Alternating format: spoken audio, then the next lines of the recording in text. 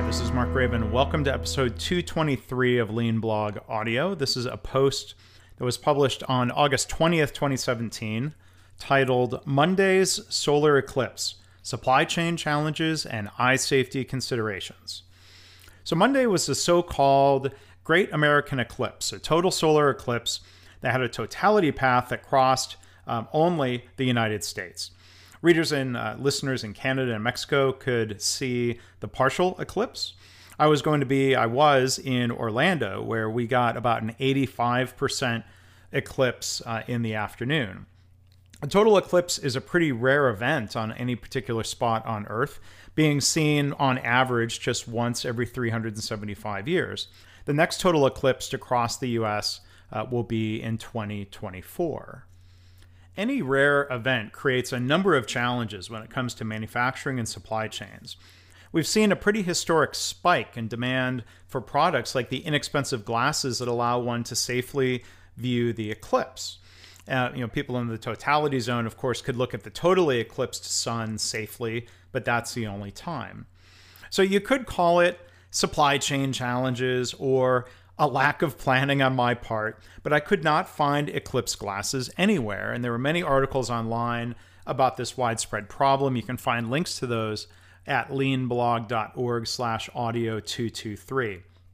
So as I typed the quote marks above in that paragraph, it made me think of the old Chris Farley character, Bennett Brower from Saturday Night Live, and his air quote fingers that he would make constantly during his appearance on Weekend Update. You can find a video of that in the blog post. So I'm not the only one who found it difficult to find eclipse glasses at a store.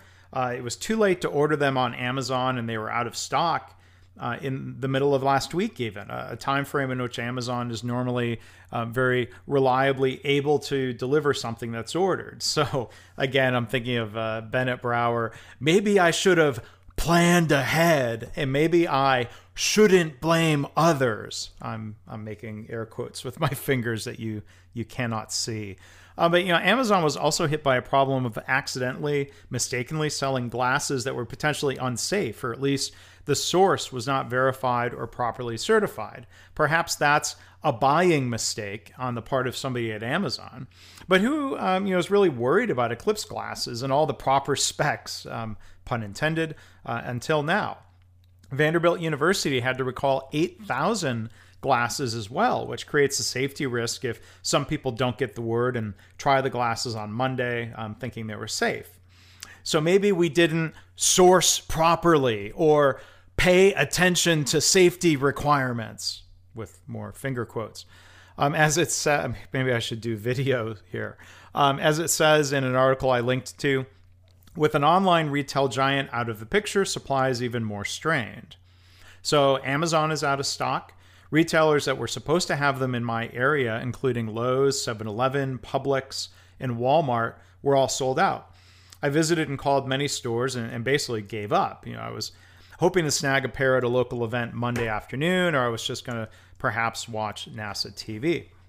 So if you are a manufacturer of eclipse glasses, how would you have forecasted demand? You'd have no historical sales data to go with. I mean, how would you forecast one for every person in the country? Well, perhaps, or one for every person in the partial eclipse range area. So when planning manufacturing and inventory in a supply chain, there are always two types of risk. One, the risk of excess inventory, and two, the risk of lost sales due to stockouts. Retailers and manufacturers, understandably, wouldn't want to get stuck with a ton of unsold eclipse glasses. Then again, they're small, light, and inexpensive. Also, they probably have a long shelf life if stored properly. And as it turns out, the glasses I ended up getting a hold of had a warning about storing them. I'll come back to that later. So maybe at least in theory, any unsold glasses could be shipped to another part of the world for the next major eclipse if regulatory and ISO standards are the same worldwide. Or maybe they could be held in inventory until 2024.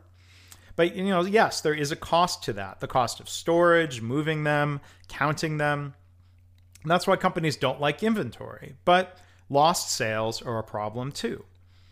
I think a regular man-on-the-street interview subject had the right idea when he was quoted in an article I've linked to. The article said, Bill Hobday of Schaumburg has called several stores in search of a pair, but every place has been sold out.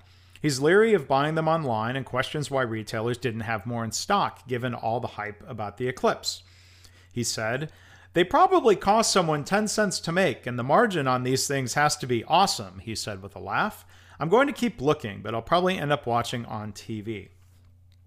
Another article quoted an assistant manager at a Lowe's store who said, we sold out within 2 weeks. They received 700 glasses. We probably sold out last Thursday and have been getting calls nonstop ever since. So in a smoothly functioning supply chain, running out of glasses quickly should have triggered an additional order. But it's possible that the manufacturers can't keep up, and it's also possible that no retailer wants to get stuck with inventory that will essentially have no value come Monday evening. A few Amazon retailers, people selling through Amazon, are sold out, but anticipated getting more supply on August 21st or 22nd, which is clearly too late to meet the market need. And whoops, they are probably going to have excess inventory. Maybe part of the problem is that public interest is high, and yet these Eclipse glasses typically only sold for $1 or $2. So maybe there wasn't enough incentive for the supply chain to care. I mean, that seems like an economics and market failure. I mean, shouldn't have retailers charged a higher price? I mean, there seems to be demand, but the supply chain isn't responding. Bennett Brower might say, maybe we should have charged more for these special glasses. As USA Today explained, it sounded like one company was trying really hard to keep up with demand. As it said in the article, demand for the special glasses, which allow you to safely view the event, is fast and furious. American Paper Optics in Bartlett, Tennessee, the company that produces the most Eclipse glasses, is working speedily to churn them out. So far, the company has produced about 37 million glasses and is shipping out as many as 500,000 each day. The company had hoped to make 100 million of the glasses. So what stands out to me, it said, they hoped to make 100 million. I think it goes to show that hope is not a strategy, as they say. It seems like the company is falling short of that goal. I wonder why. On their website, they describe themselves as your go-to Eclipse glasses supplier. I wonder why others didn't anticipate and enter this market.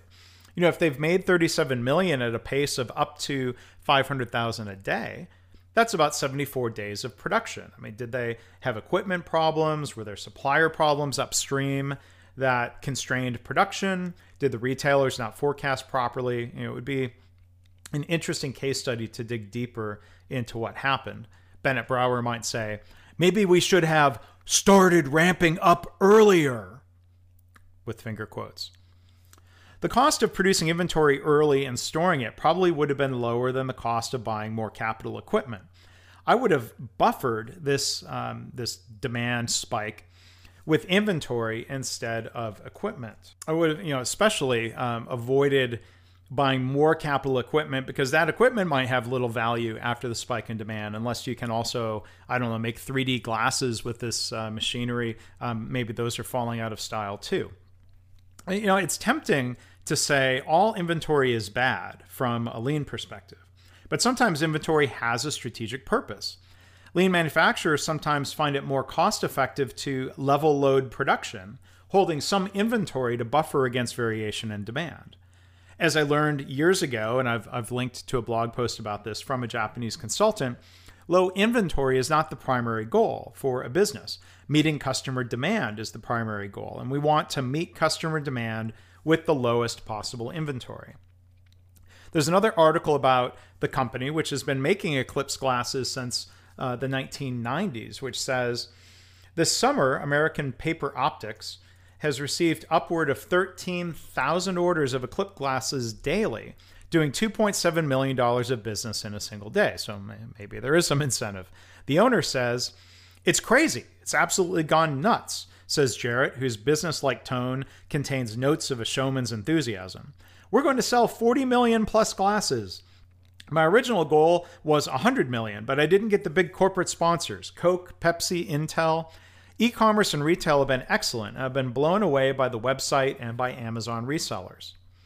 So it makes me wonder, if they didn't get big corporate sponsors, it's a shame they didn't figure out how to produce these to be sold at a price that would have been profitable and ensured sales. Maybe they needed an infusion of cash from sponsors. I mean, I would have gladly paid more than $2 for a pair, but I also don't want to be gouged online, especially if you can't trust that the glasses are legit. So maybe all of this goes to show that a simple, inexpensive product can be easy to produce, but very difficult to provide throughout a supply chain, especially when there's a big spike in demand. Maybe this is an extreme example of what's called the beer game effect or the bullwhip effect. The problem in the MIT beer game, as that exercise shows, the problem is more easily identified than solved, although practical lessons include better visibility and communication throughout a supply chain, as would shorter lead times. That would also help. One retailer in Canada said they missed the window for ordering more when they wanted to. It said in this article, he said the chain retailer ordered double the amount of glasses it thought it would need, but there still wasn't enough to meet demand.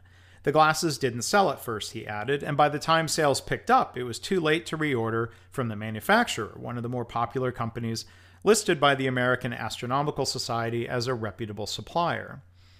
The USA Today article also spells out safety tips. Without good public education, I wonder how many people were going to damage their eyes by staring at a partial eclipse. What does this do to our emergency departments or demand for ophthalmologist visits?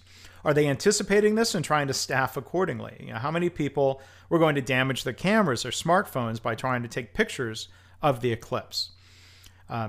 Bennett Brower again would say, maybe I shouldn't have stared at the sun without proper protection. Now, on Monday, I think a lot of us learned, even trying to accidentally take a glimpse at the sun is pretty painful, and thankfully we have some autonomic response to look away. But to wrap up here, I think the eclipse is a reminder that we take a lot for granted in our modern day internet-enabled supply chains, where we expect to get any product anytime. Supply chains can be very hard to manage, as we often see in healthcare and the pharmaceutical supply chain, where we have shortages of routine products like saline solution bags, or shortages when a rare spike in demand occurs, such as in the Ebola crisis a few years back. Bennett Brower again might say, maybe if I had cared more about the eclipse, I might have tried buying them sooner. Guilty as charged. The Orlando weather forecast was calling for clouds. We had heavy clouds on Sunday afternoon. So I was worried, this might all be for naught. I wasn't going to drive 6 hours to South Carolina to the Totality Path. They could have clouds too. That was in the forecast. So I'm curious, what were your plans for the day? Did you find glasses? Did you make a pinhole projector like I did? Love to hear what you think. You can go to leanblog.org/audio223. What do you think a lean manufacturer would have done in this scenario? Would they have predicted the right number of glasses, getting them to the right place and the right times? Or would they have stayed out of a fluky market like this that doesn't have anything close to level loaded demand? So I appended the post after the eclipse. As I commented below the post, I had a kind neighbor in my condo building who had an extra pair. So I appreciate his kindness in sharing. We had about 85% coverage, but the sun was noticeably less intense on my skin standing out there. And the biggest risk was probably of sunburn. The light was weird at peak eclipse, kind of like looking through a tinted window. Now, the glasses I had said they were ISO certified, which I hoped was a legit certification and not the mark of a counterfeiter. I didn't look at the sun for long periods, glances just to be safe, which reminds me of a different Seinfeld episode. What was the comment? You get a sense of it and you look away. The glasses I had were from a company in Arizona that was on the approved and safe vendor list. From an inventory management standpoint, it's interesting that the glasses warn not to use glasses older than 12 months because they could be damaged by incorrect storage. And again, that's always a risk with inventory, the risk of damage. There was a pinhole projector that I made with different size holes. I've got a picture of that, and the projection of the eclipse actually worked pretty well. That was pretty cool. And I also posted a picture of me being a nerd in those borrowed glasses. So interesting scenario. I don't know what the answers are. I'd be curious to hear what you think. Again, you can post a comment or some of your Eclipse experiences by going to leanblog.org/audio223. Thanks for listening.